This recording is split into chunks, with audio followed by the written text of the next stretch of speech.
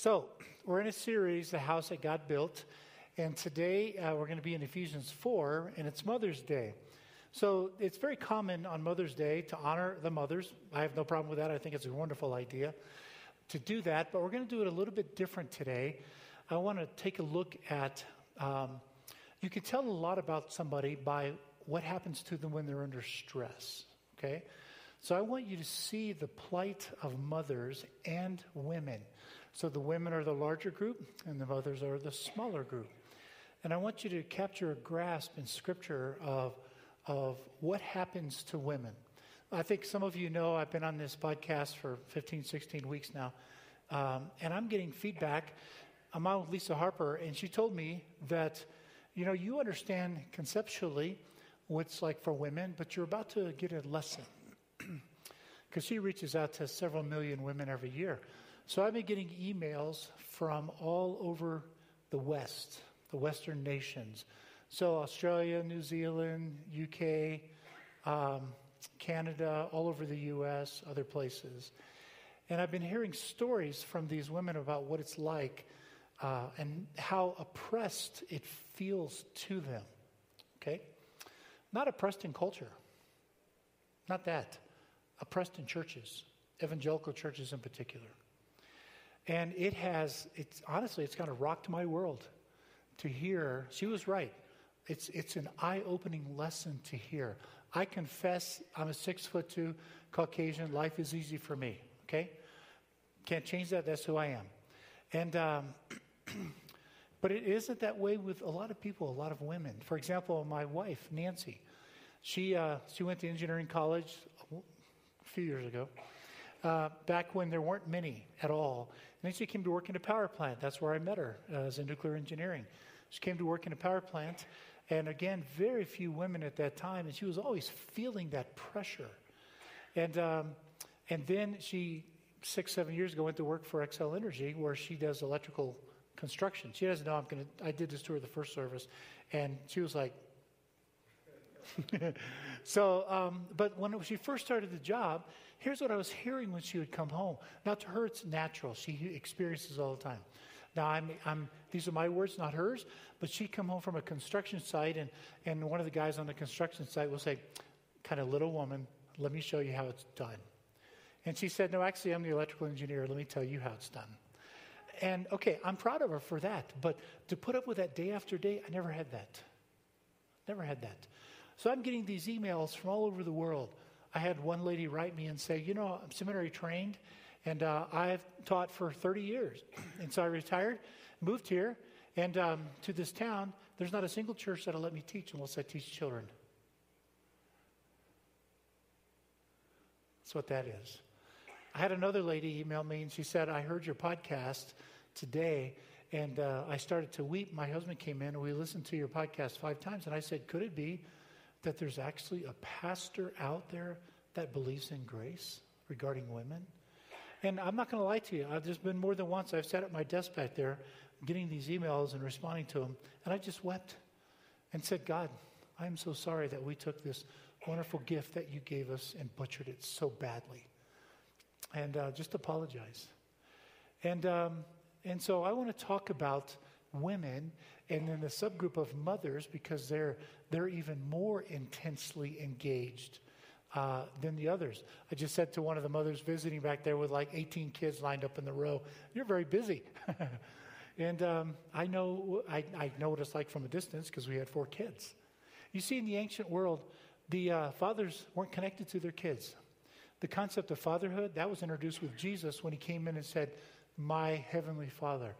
He is my father. That's not the way they thought, because the dads didn't know their children. The typical father may have had several wives, and the way it worked was he was the pater familias. He's in charge of everything, and he would say to all of his wives, this is what I want you to do with your families. And so the wives were actually the business people who ran their families. They called them the mater familias. So he'd say, our God is Zeus, so you're expected to worship Zeus. That's your job, to raise my children. Well, he's off fighting wars and doing what guys love to do. And so the mothers raised the children. They didn't have that type of relationship as we think of when we think of our Father in heaven. That was introduced by Jesus to say an entirely new relationship has come on the earth. And he models for us how to approach God as a father, a healthy father, not what many of us have gotten, okay? And so that's the beginning point of understanding this ancient world. Ever since the fall, it's been a man's world. Let's just be honest and call it what it is. It's changing, it's better today, but it's still a man's world. I do not have to put up with the things that many of you as women have had to put up.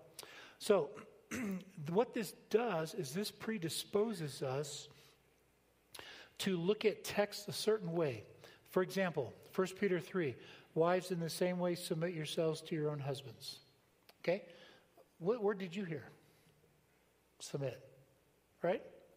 Okay, now you know my hermeneutical approach, my interpretive approach. As the Bible unfolds, you watch God stepping into history, and as he steps into history, he begins to fix things that are broken. Okay? That's what he does. And so when you're way down here, 2,000 years later, and you're looking back at the Bible, it's very archaic to us. Let's be honest. It really is. And so we like to stick to the passages that are familiar to us, the ones that bring us joy, some of the Psalms and some of the New Testament. I've maintained all along that as long as we focus on the peace, love, and happiness text, we look like Hinduism. Okay? And so until we get into the underbelly of how he's dealing with issues in culture way back then. And so when God steps in, if you're on this side of it and you see him step in, it's very refreshing to you. For example, in Ephesians 5, we'll look at this next week, it says, wives, submit yourselves to your husbands. There's just one problem with that. The verb submit is not in that passage. Okay? We'll find out next week. The verse before is what starts it. Submit yourselves to one another. I believe that's the first time in history anybody said that. So if you're a woman and you're under a husband legally, okay? Legally. So you have to obey. Those are the words in the household codes of the first century. You have to obey. That's a legal term. You don't obey the police, what happens? You get a ticket. You don't obey your boss, what happens? You get fired. And to hear that language change to submission, which is now a voluntary action to appear, it's not a legal term. Well, if you're a woman in that first century and you hear these words for the first time, submit yourselves to one another, men and women. I mean, that's got to be some of the best news in the world. It's beginning to change world history away from the male-dominated, owned, legal word, if you will.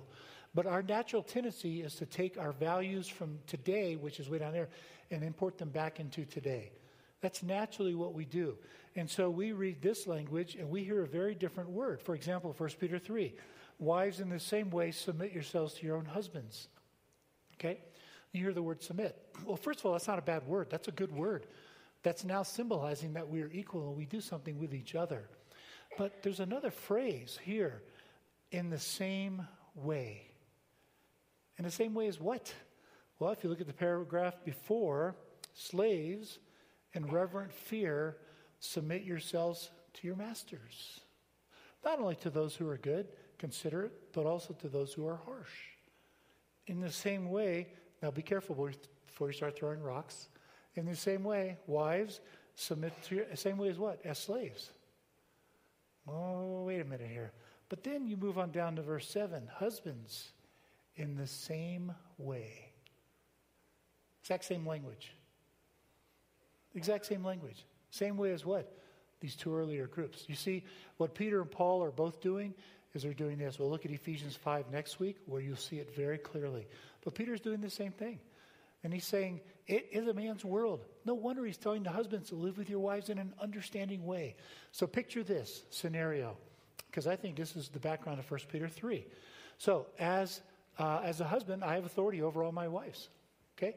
Up until this time, up until the first century, they were owned by me. There are certain places now in the Roman Empire where that's starting to change, but it's still there, ownership. So for the wife to disobey the husband could result in some places either execution or divorce, okay, which was to commit her to destitution. And so the husband comes home one day and says, our God is Zeus and you don't have a choice. And one of the wives says, but I just became a Christian. Okay?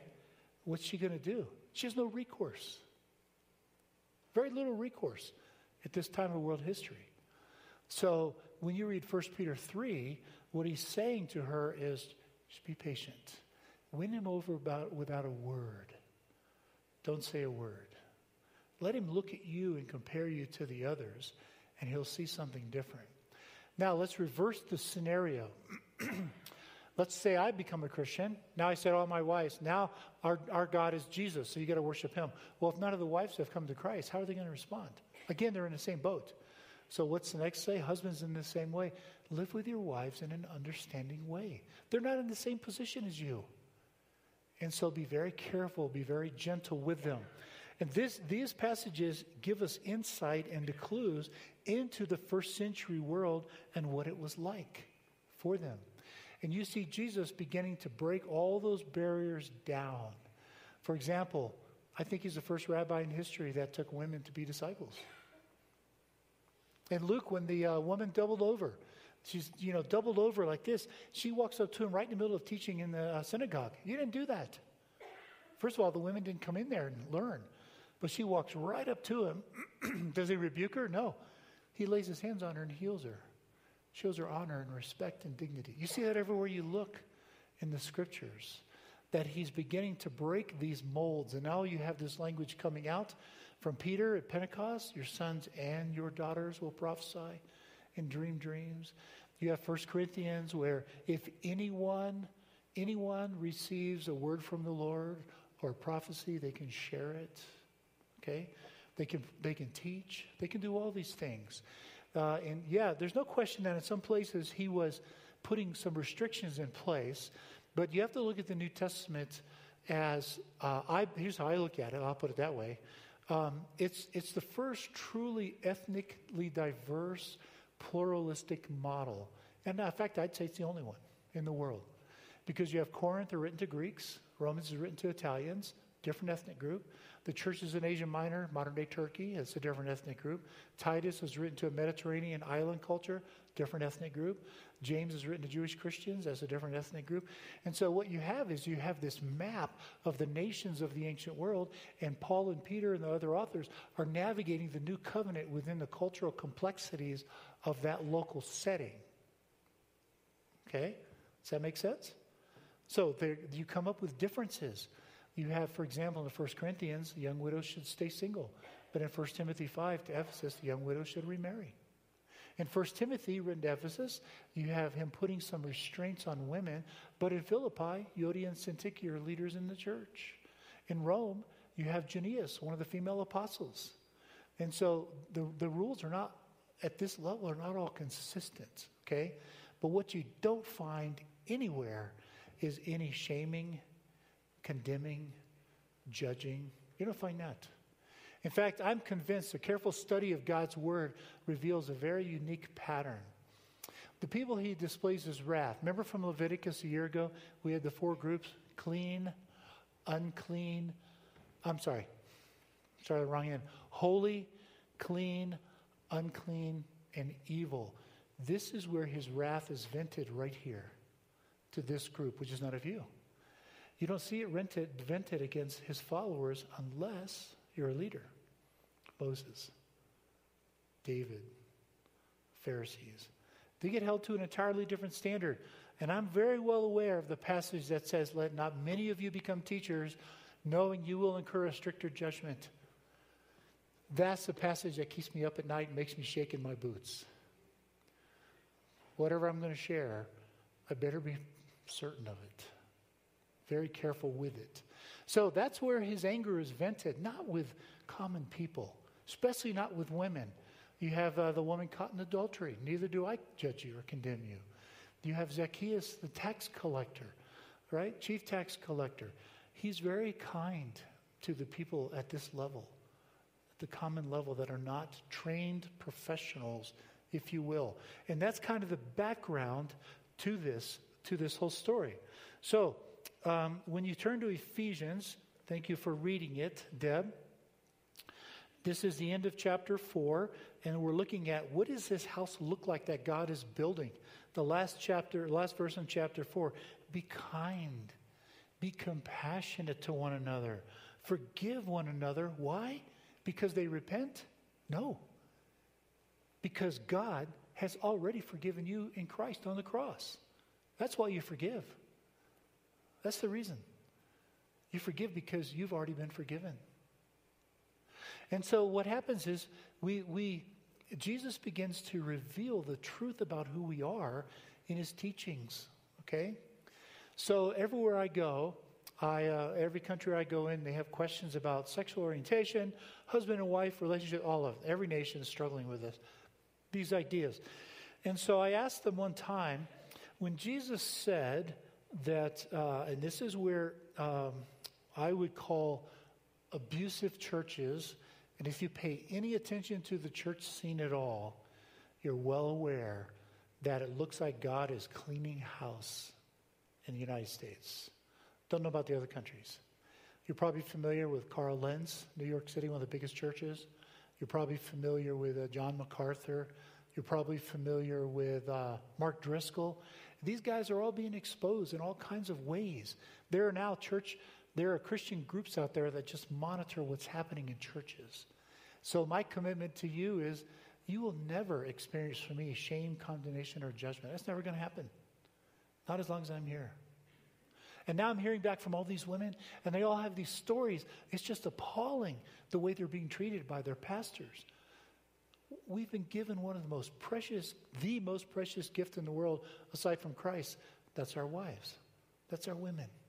Right here. And what do? We do this with them. That's not our church. Never will be as long as I'm here. It won't be. It's not the way it works. You know, when Jesus said that, let me just ask the question, how many of you have gotten angry in the last 2 or 3 weeks? Let me see. You know what? You just all admitted to being murderers. I'd ask you how many of you lusted, but you're a little bit hesitant to raise your hand on that one. Okay?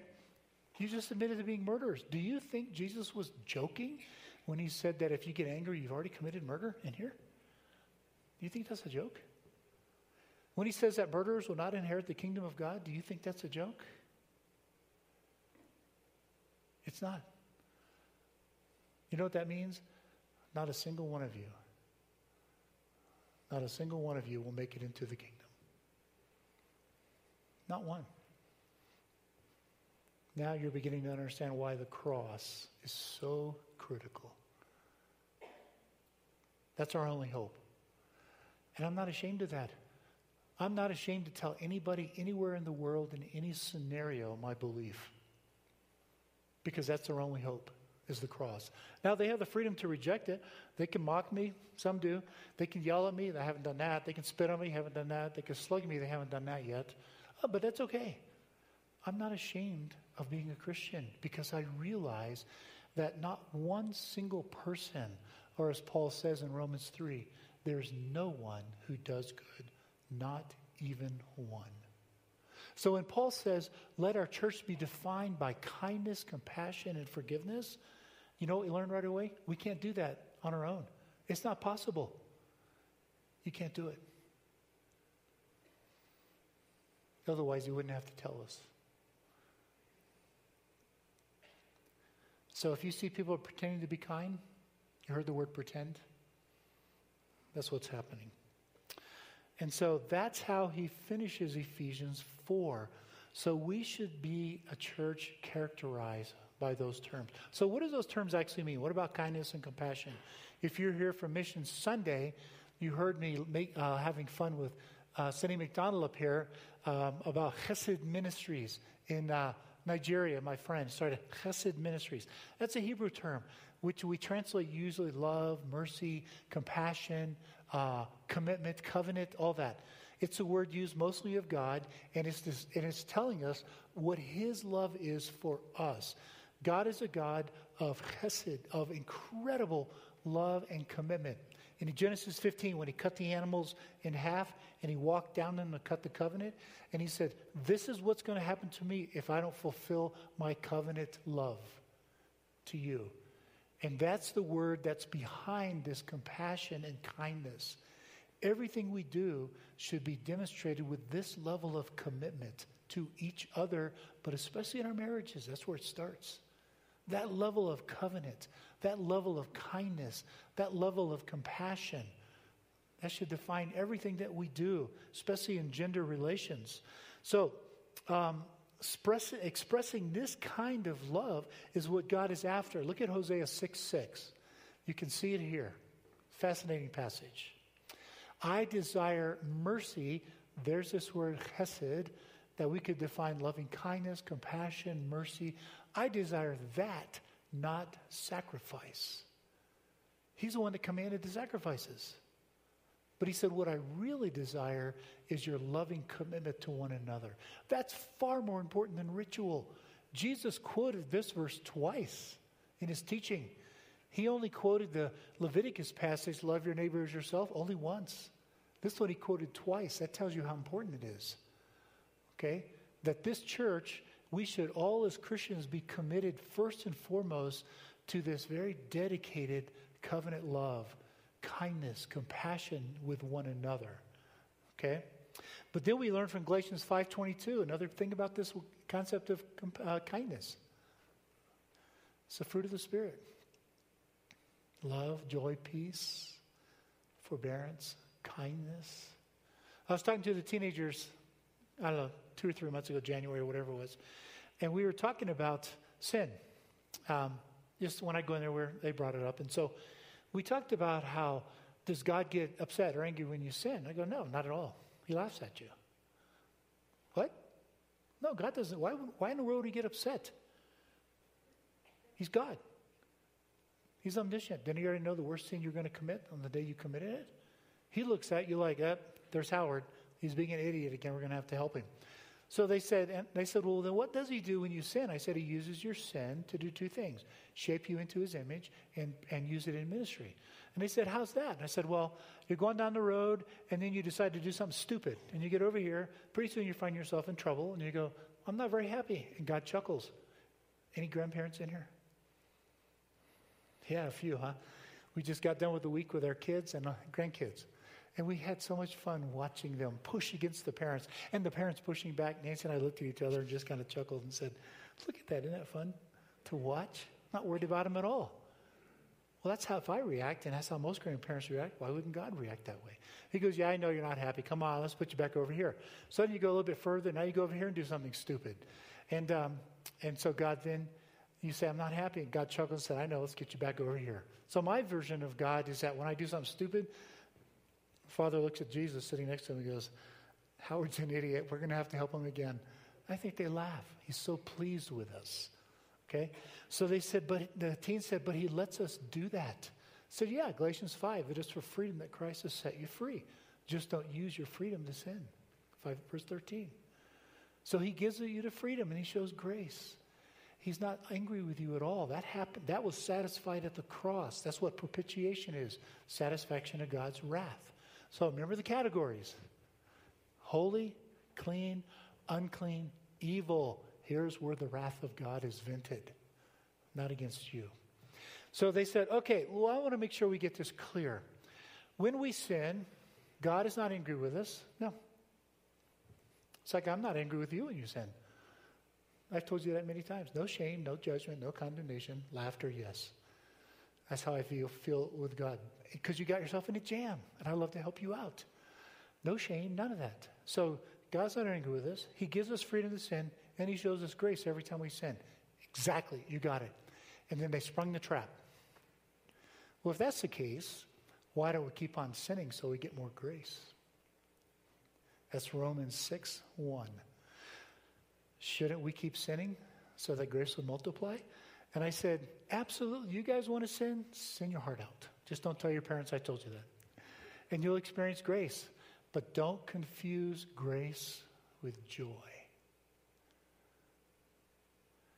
Grace comes because of the cross and the sacrifice of Jesus. Put that verse back up in Galatians. Joy comes as part of the fruit of the Spirit. Okay? Love, joy, peace, shalom, patience. You see, you experience grace because you're a believer. You experience joy because you're faithful. It's right there. Because you're faithful. Kindness is a fruit of the Spirit. You're not faithful to the Lord, you're not going to be a kind person. You're also not going to be a joyful one. You're going to experience grace. Absolutely, you will. But you're not going to experience joy. So I explained it to them. So you can experience grace. Sure, a drug addict that comes to Christ is going through addiction issues. Yeah, they experience grace, just not joy. You want to experience joy? Start walking with the Lord, and then you experience joy. You get both. And you can see them all go, oh, that's why we're faithful. That's the reason why. And so in the ancient world, where women had much less status than today, kindness and compassion would have been important. It would have been significant. Wives, women, figure this, you're owned. You're either owned by your father or another man when he gives you to somebody else to be married. You're owned. Okay? And you don't have much control over life. You really don't. You just don't have that kind of control. And so for somebody to find a husband who's going to show you kindness was a wonderful, wonderful thing. I'm going to read you a story out of Luke chapter 7 where Jesus actually did this. Verse 11. So Jesus went to a town called Nain, and his disciples and a large crowd went along with him. As he approached the town gate, a dead person was being carried out, the only son of his mother, who was a widow. He comes across a widow who's lost a husband and her only son. She has no means of caring for herself now. None whatsoever. Okay? I mean, this is a tragic, tragic story.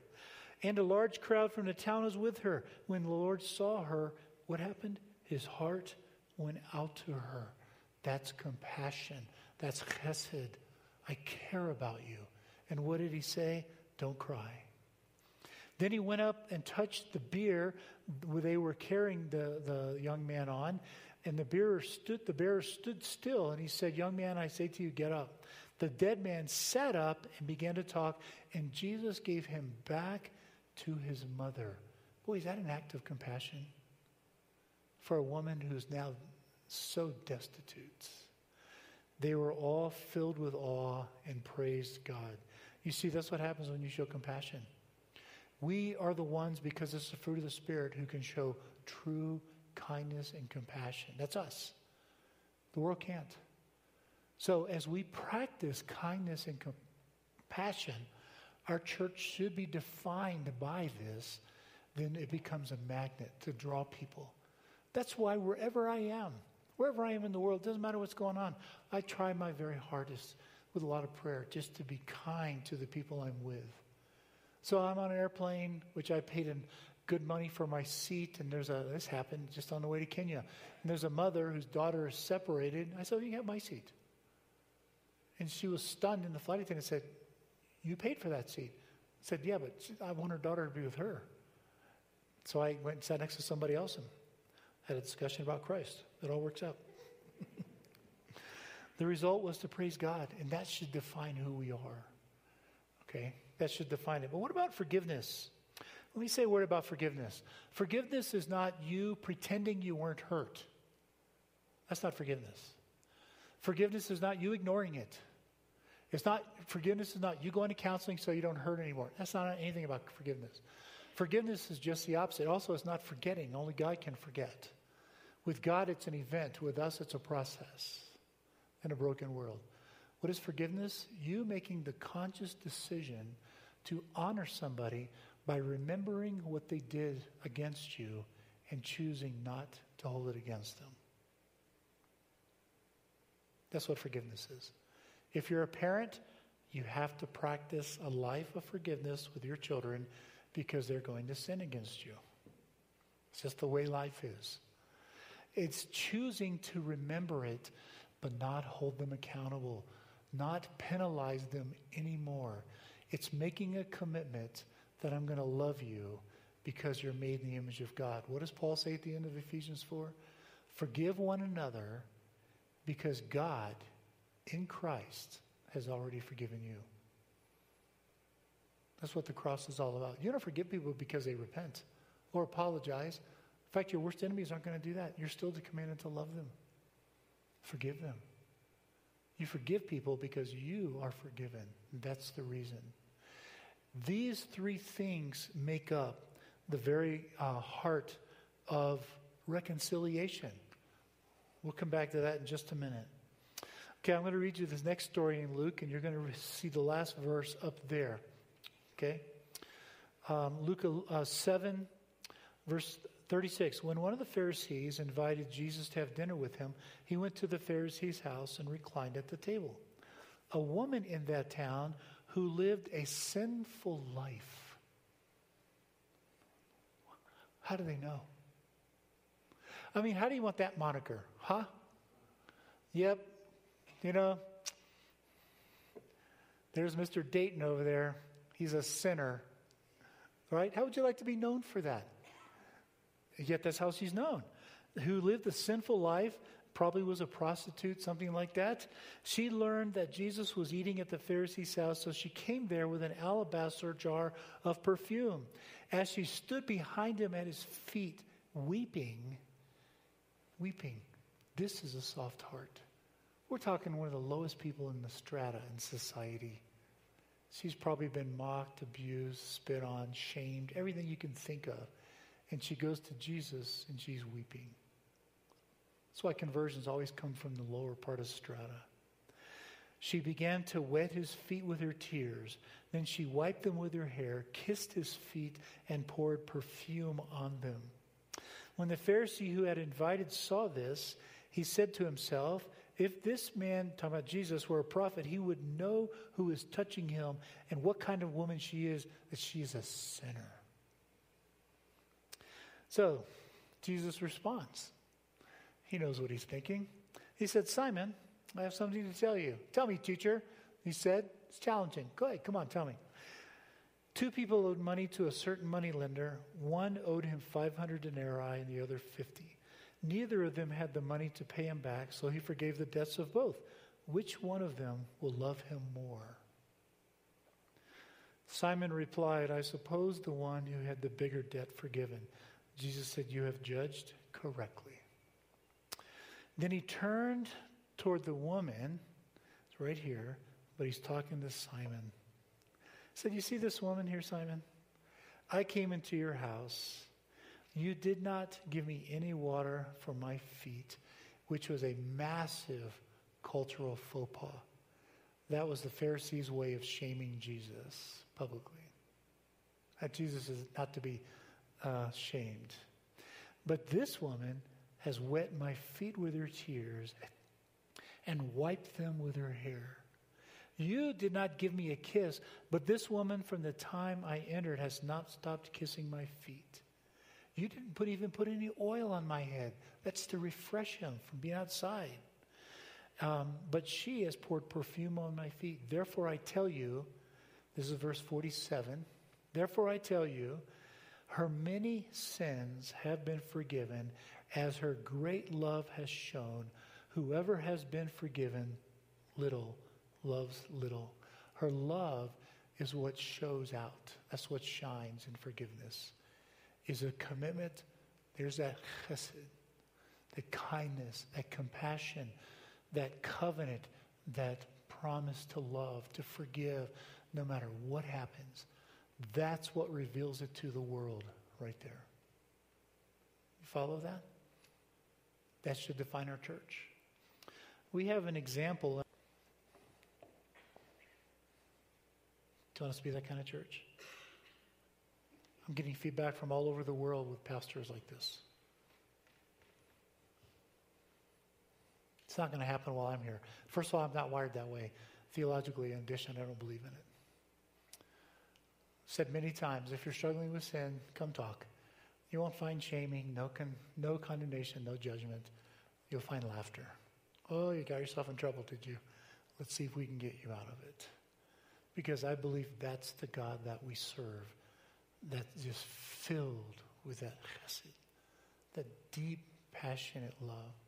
I'm so grateful for the cross, where that's where judgment was taken care of at the cross. It's done now. You all know the verse, 2 Corinthians 5:17. If anyone is in Christ, they're a new creature. The old is gone, the new is here. Father, thank you. Thank you for sending us your Son. Thank you for not holding a grudge against us. Thank you for showing us kindness, compassion, mercy, deep love, covenant, forgiveness, all of that. Father, thanks for just, I don't know how to say it, just for being a wonderful God toward us. We are grateful. We pray these things in your Son's name, Jesus. Amen.